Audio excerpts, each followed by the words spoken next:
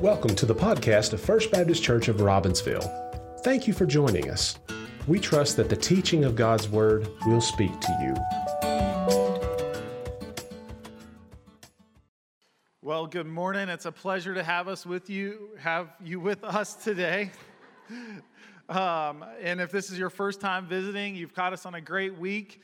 We are just starting a new series. So we finished up our series on Hebrews chapter 11, talking about the Hall of Faith and looking at all kinds of examples that have chosen to allow their life to be modeled after God and to follow Him even through all kinds of circumstances. But I have the privilege this morning of getting to introduce a series to you that we do every time about this year as we get ready to start into school time. And that is, what is our aim? You see, it's important for us as a body to be reminded about what is the core values, what are the core ideas that we are constantly focusing on. And so we have together agreed upon a vision statement for this church, which is, as the body of Christ, our aim, this is what we are aiming at, is to make disciples who love and live like Jesus. Now, we had an individual that saw that statement and immediately dismissed it, saying, absolutely no Christian could do that all the time.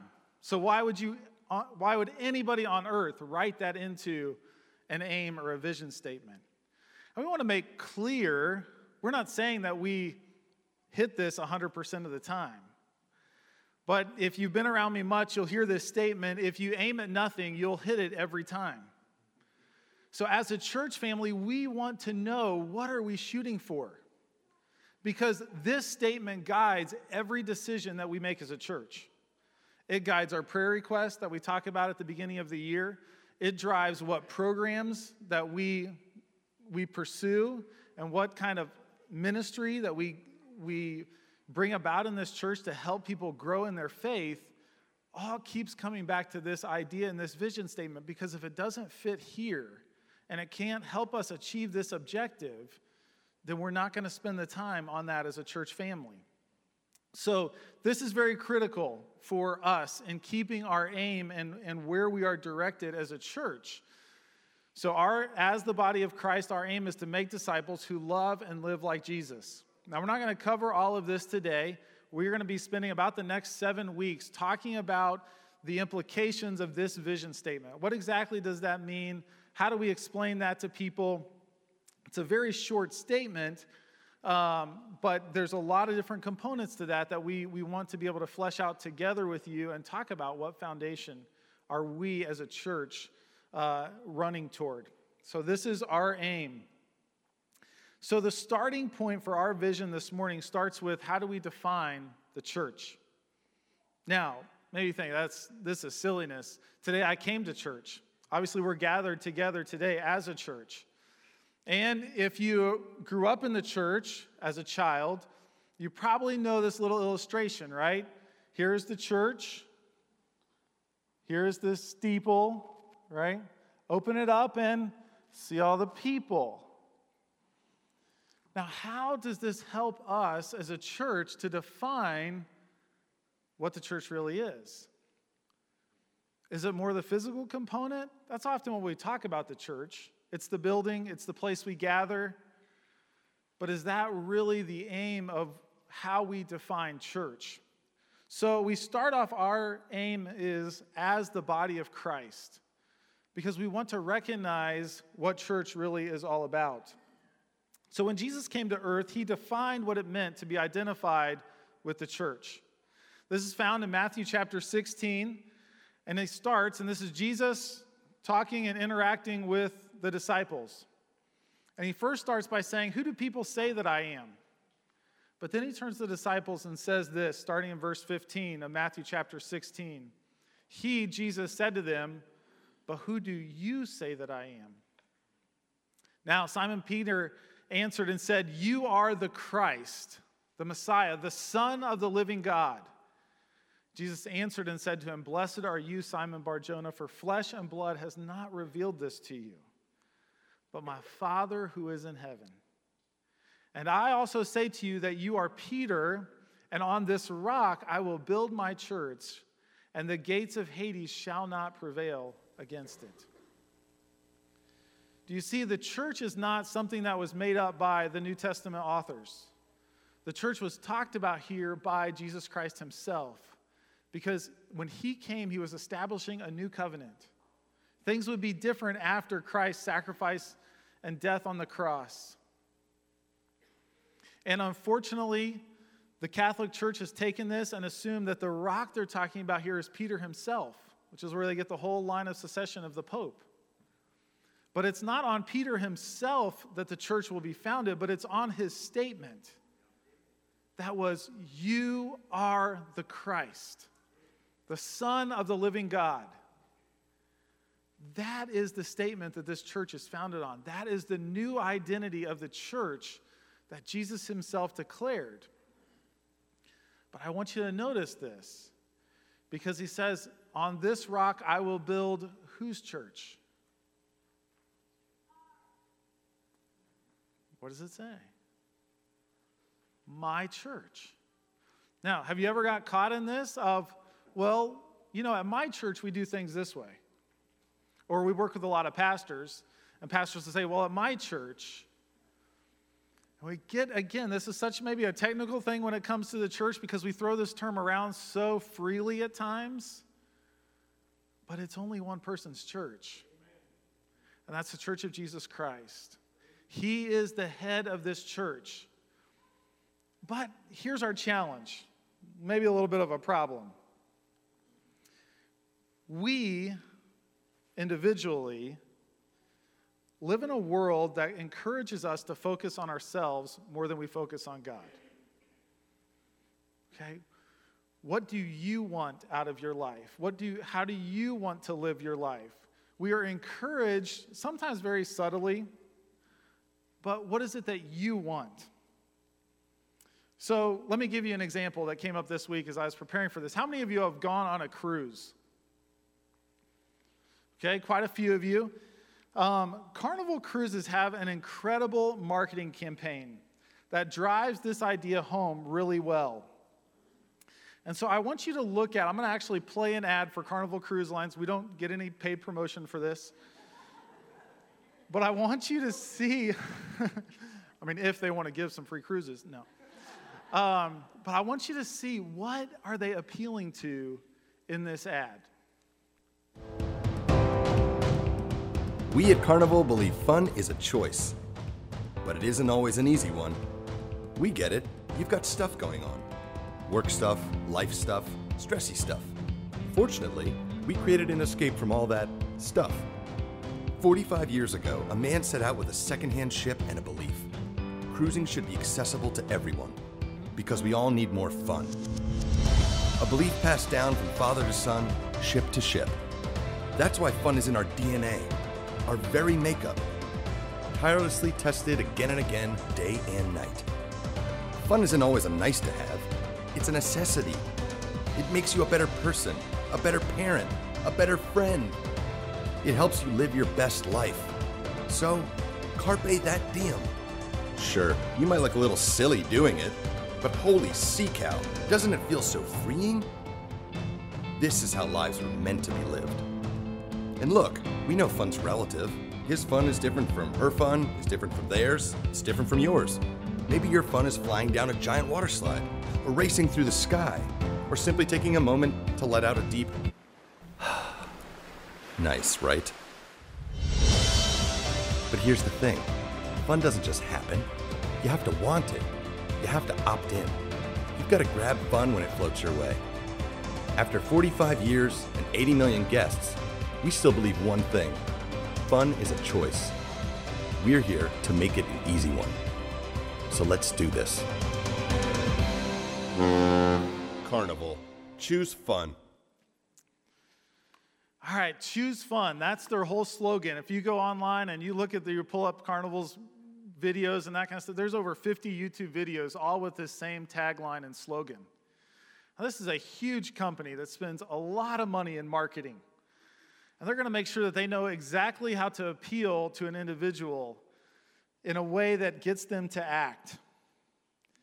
But think about what the slogan is communicating. There is nothing wrong with having fun. But what they recognize is Your fun is different than his fun, which is different than her fun, which is different than their fun, but it's okay. You see, we've solved all of it for you. We can give you a personalized, fun experience no matter what differences that you have in your family. You see, we will personalize this experience exactly to tailor what you enjoy. Hey, we live in the U.S. We love choices. All of that appeals to our basic nature that says, I have preferences and I have things that I enjoy to do. Just let me do them. Because if I do that, see, I can be a better parent. I can have a fulfilled life. But they are playing to our very carnal, natural desires. What if we take this same attitude and we just insert the church? See, what kind of music does it have? What kind of programs does it offer? What's the preaching like? What's Sunday school like? Unfortunately, we can take this attitude and just slide it right into the church and say, if I find a church that can meet all of my preferences, or at least half my family may enjoy, then I would think about going to that church. But is that what we are talking about when we are seeking to define the church? So this morning, if you have your Bibles, we're going to pray, and then we're going to go into Ephesians. And we're going to be looking at a lot of different verses in Ephesians. So if you want to go ahead and turn there, we'll be there for the rest of our time. But let's pray, and we will jump into this. Father, we thank you for this morning to be able to gather together as a body of believers. Father, we recognize there are things that are going on in this world, and especially our hearts go out to Afghanistan and all that is going on for the Christians that are standing for their faith. Father, give them the strength to stand for you. Lord, this morning as we study and seek to understand and identify more of what you mean by your church, Father, I pray that you will bring clarity to our own understanding of what the church really is. Bless our time together in Jesus' name. Amen. So in Ephesians chapter 1, there's this phrase about the church. Frank, you may have to help me. In Ephesians chapter 1, there's this phrase about the church, and I want you to see how many churches this would fit their definition. That this would it would radiate everything that they're about. In Ephesians chapter 1, verse 22 and 23, Paul says, and he, God the Father, put all things under his feet, talking about Jesus Christ. And he gave him, Christ, to be head over all things to the church, the called out ones, which is his body, the fullness of him who fills all in all. Have you been a part of a church that would be the definition? It's the fullness of Christ. Unfortunately, we live in a world with a lot of fallen people.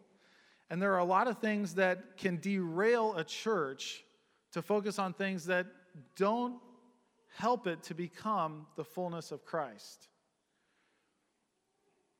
Unfortunately, I know people, and maybe you have known people that have been very hurt by the image of Christ that a church has portrayed. In fact, they've come to a point where it's just, what's the point? If that's what Christ is, I don't want any part of that. Maybe you've been a part of a business meeting where the enemy seemed like it was more two individual members fighting against each other than actually pointed to our real enemy, Satan, who is constantly seeking to destroy anything that is good in the church. That is a travesty on all accounts. But what would it take to achieve this purpose of the church? Being the fullness of Christ to the world around us. That is our goal today, as we will look at 3 different components that will help us to understand what Jesus was talking about when he called the church. Frank, this is still not working. The church, the body of Christ, that's how we start. And the first component that we're going to look at is that there is one position to be in for you to be a part of the body of Christ. So we have this idea that starts in Ephesians chapter 1 and verse 7. This is the position that we're talking about. Paul says, in him, or in Christ, we have redemption through his blood, the forgiveness of sins according to the riches of his grace. You see, when we talk about the church, we have to recognize the church is individuals. And in order to be a part of God's called out ones, you have to be in Christ. You have to be in that position. And it only comes through redemption through his shed blood, the sacrifice that he already did on the cross.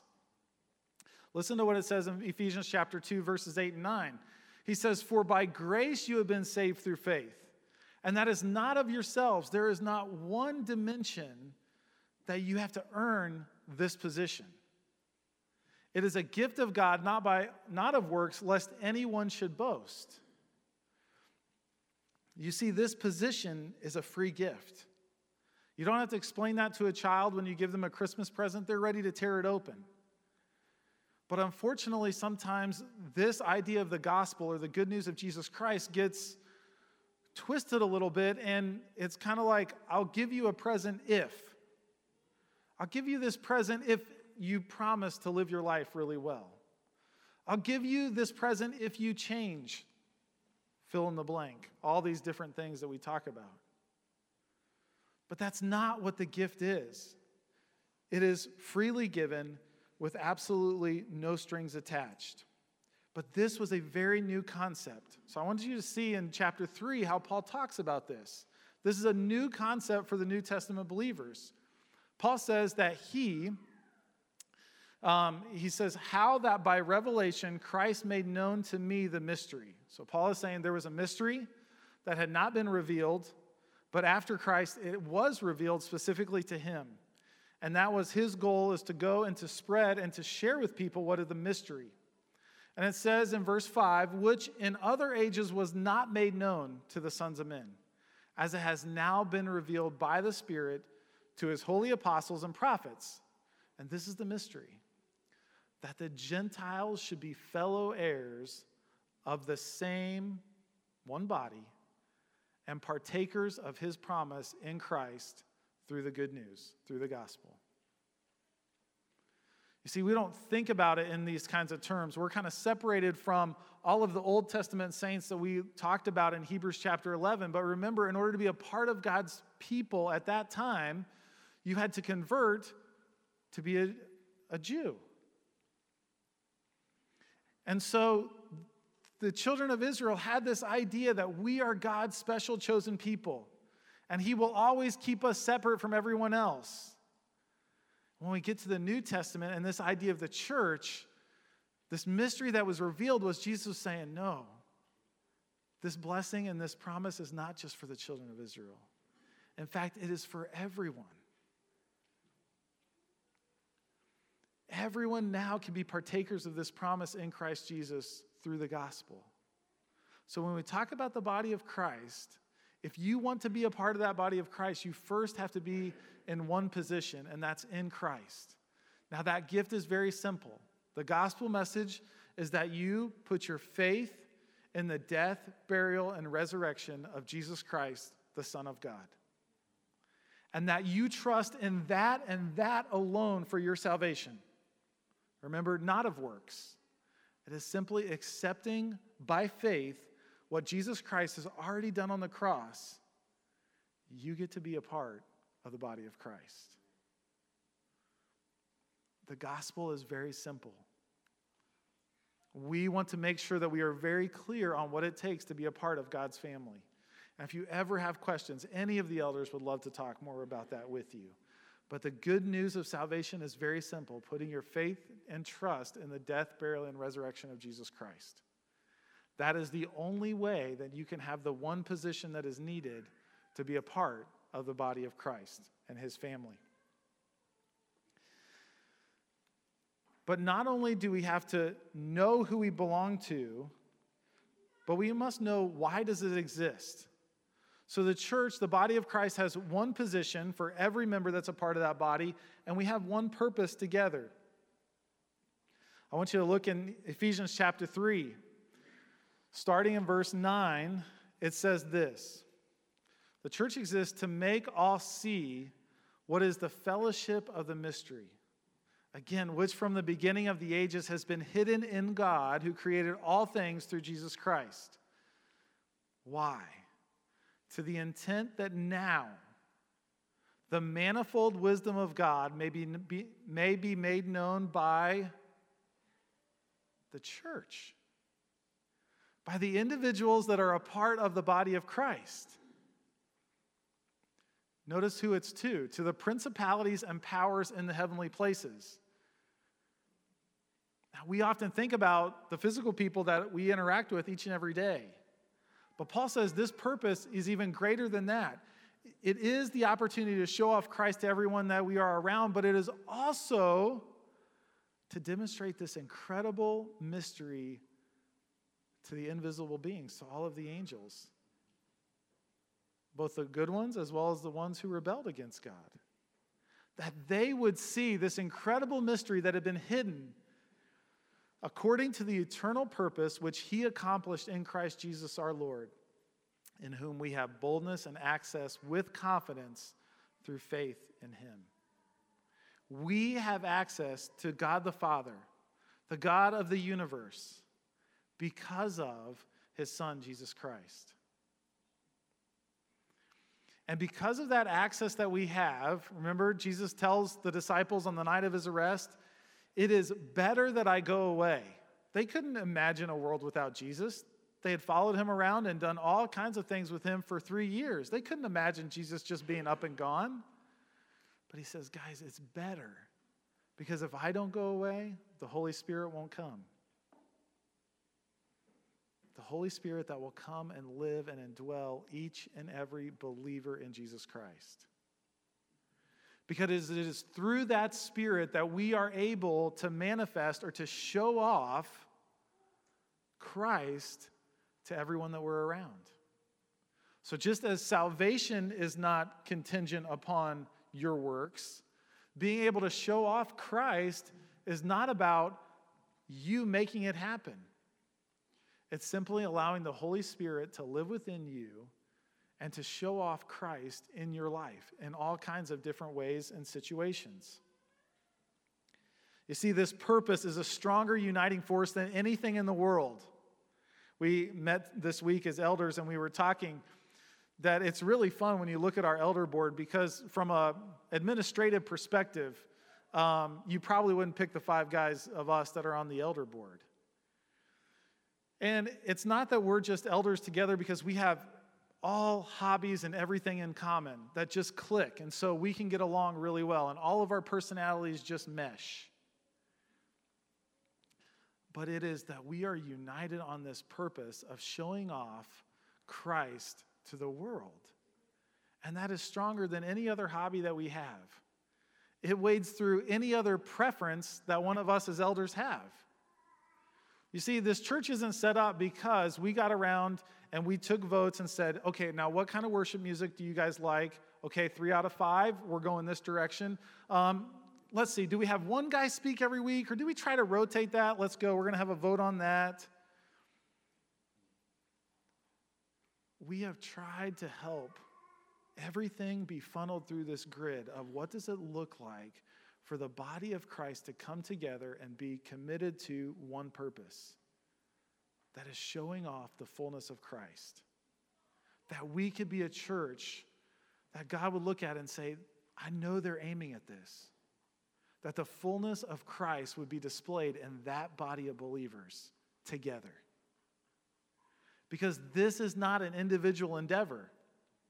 This is not just, well, if Rance, our pastor, if he's doing it, mission accomplished. We're done. Everybody else can just check out. Our aim starts with as the body of Christ. This is a purpose together, not just individually or the leaders.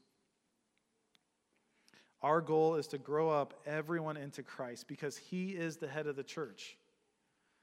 It's not our preferences that dictate that. It's what is Jesus' preference in here? Some things are very clear in Scripture. These are the principles that Jesus has laid out.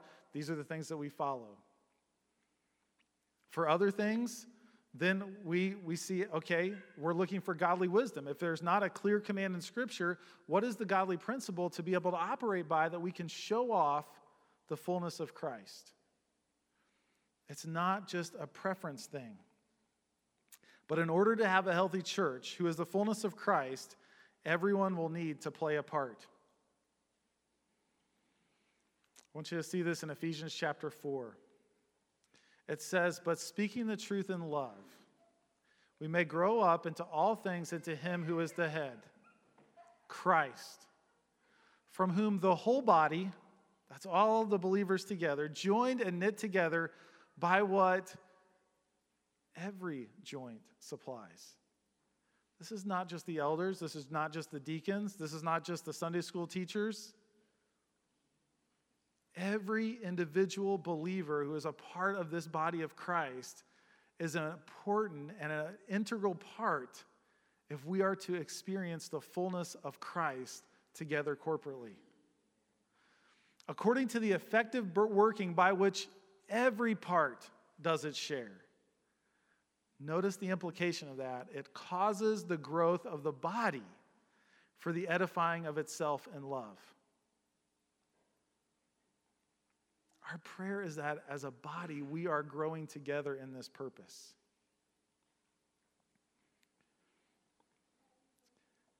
But then Paul jumps into this and he makes this really practical. How does this work? So in the church, the body of Christ, we've talked about there's one position in Christ. We've talked about that there's one purpose, which is to show off the fullness of Christ.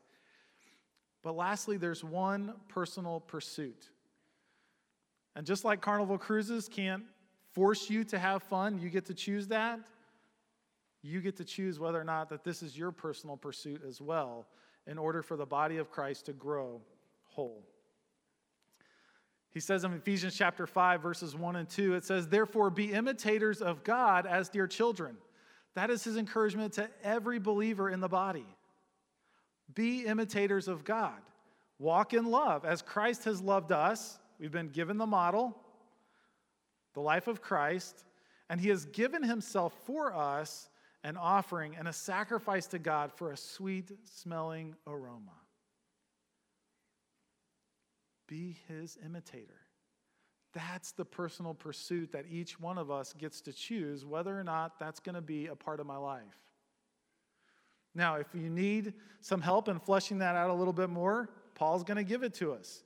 In Ephesians 5, he's going to start talking about all these different examples and ways that it looks like to imitate God as dear children. Ephesians chapter 5, verse 22, "Wives, submit to your own husbands." Maybe that's a dirty word in your mind for political reasons, but this is what the scripture teaches. Wives, submit to your own husbands as to who? Not because your husband is so fantastic. Sorry. Not because he always makes every decision perfectly. Submit to your own husbands as to the Lord. Why? Because this is how God created it. The husband is the head of the wife. And if you feel really bad about that and say that's not fair, then feel free to feel the exact same way about the next statement. As Christ is head of the church, you are not head of the church. So in the same way, he gets to call the shots for what he has created. God said, fellas, if you need to know how to lead and to be the head of your home, then you look at the model of Christ and the church. Which is fascinating because if a husband is not submitting to the authority of God the Father and tries to lead his home, it is disastrous. Guys, leading your home or being the head of your home is not a green card that you just get to do whatever you want to. That will produce chaos. The same thing is true of the church.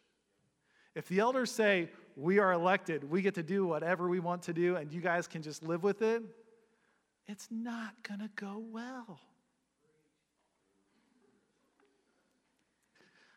Christ is the head of the church. So, wives, if you have a husband that is not leading you spiritually, and you think, I don't know how this should look, our greatest prayer and hope is that you could look at this body of Christ and say, I know that our church submits to Christ in all things.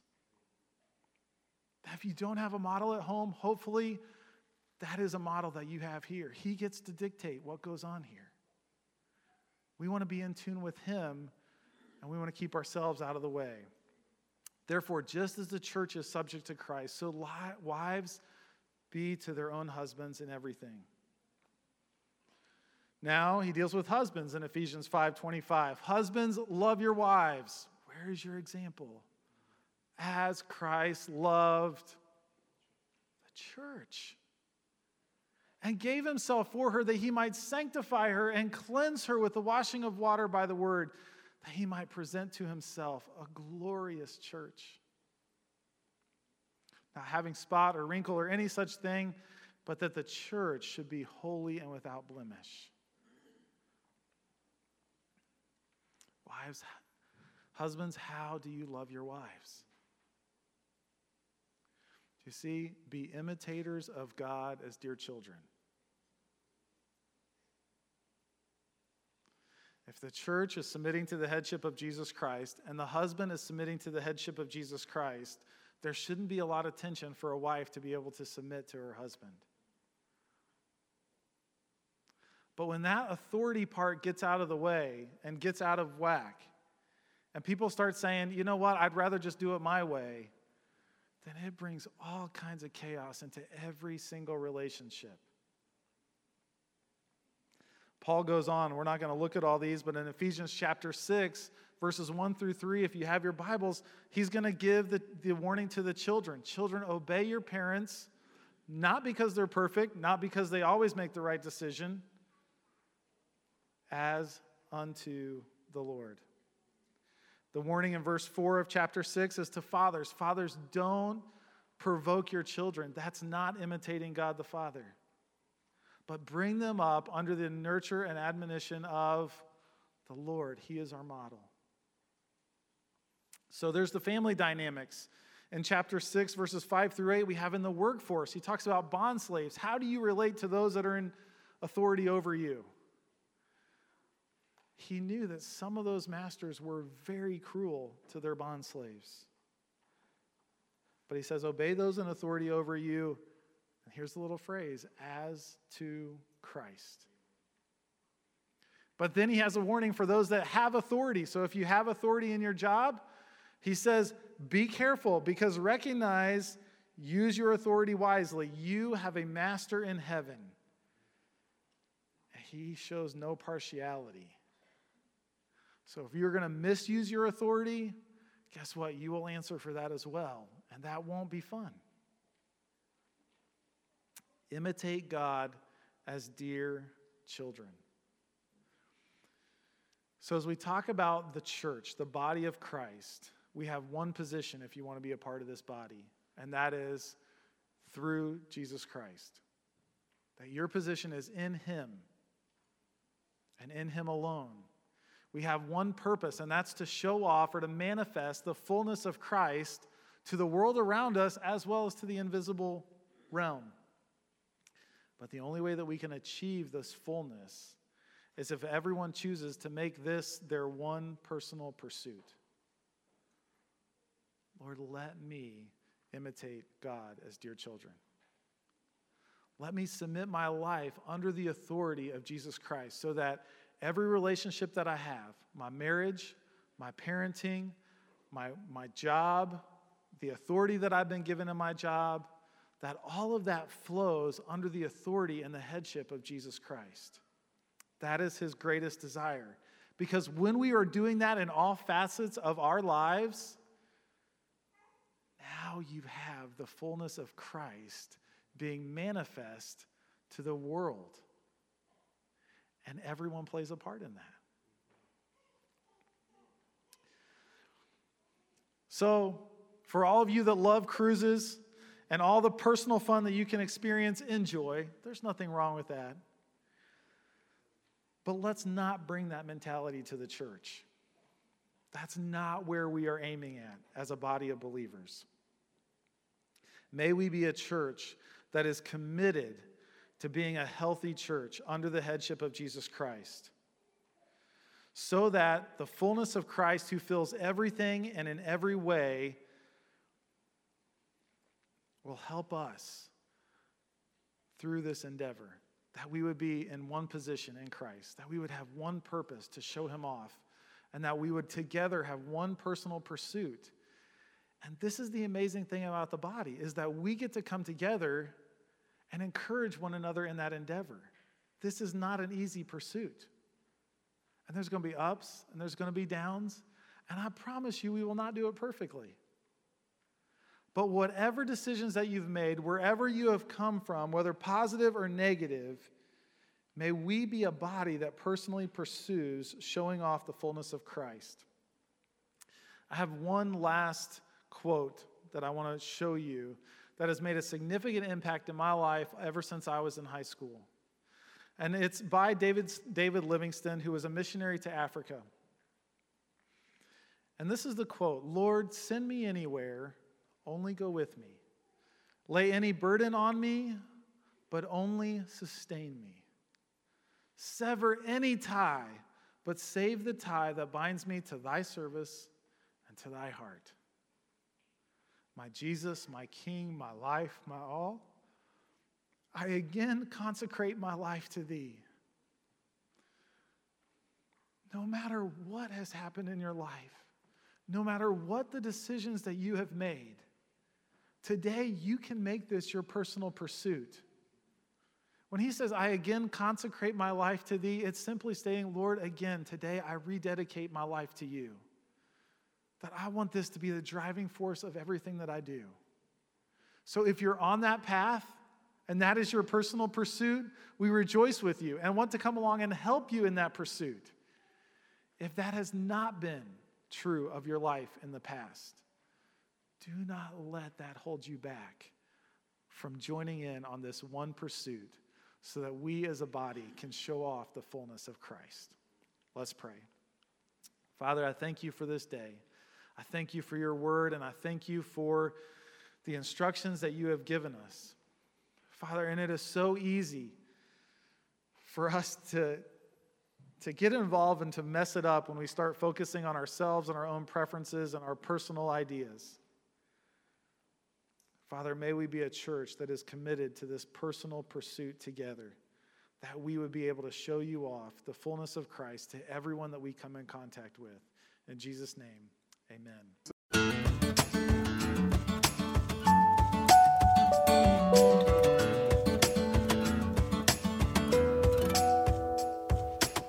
Thank you for joining us.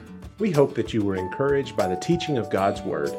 If you have questions or would like more information about our church, you can find us at www.robbinsvillefbc.org or call the office at 828-479-3423.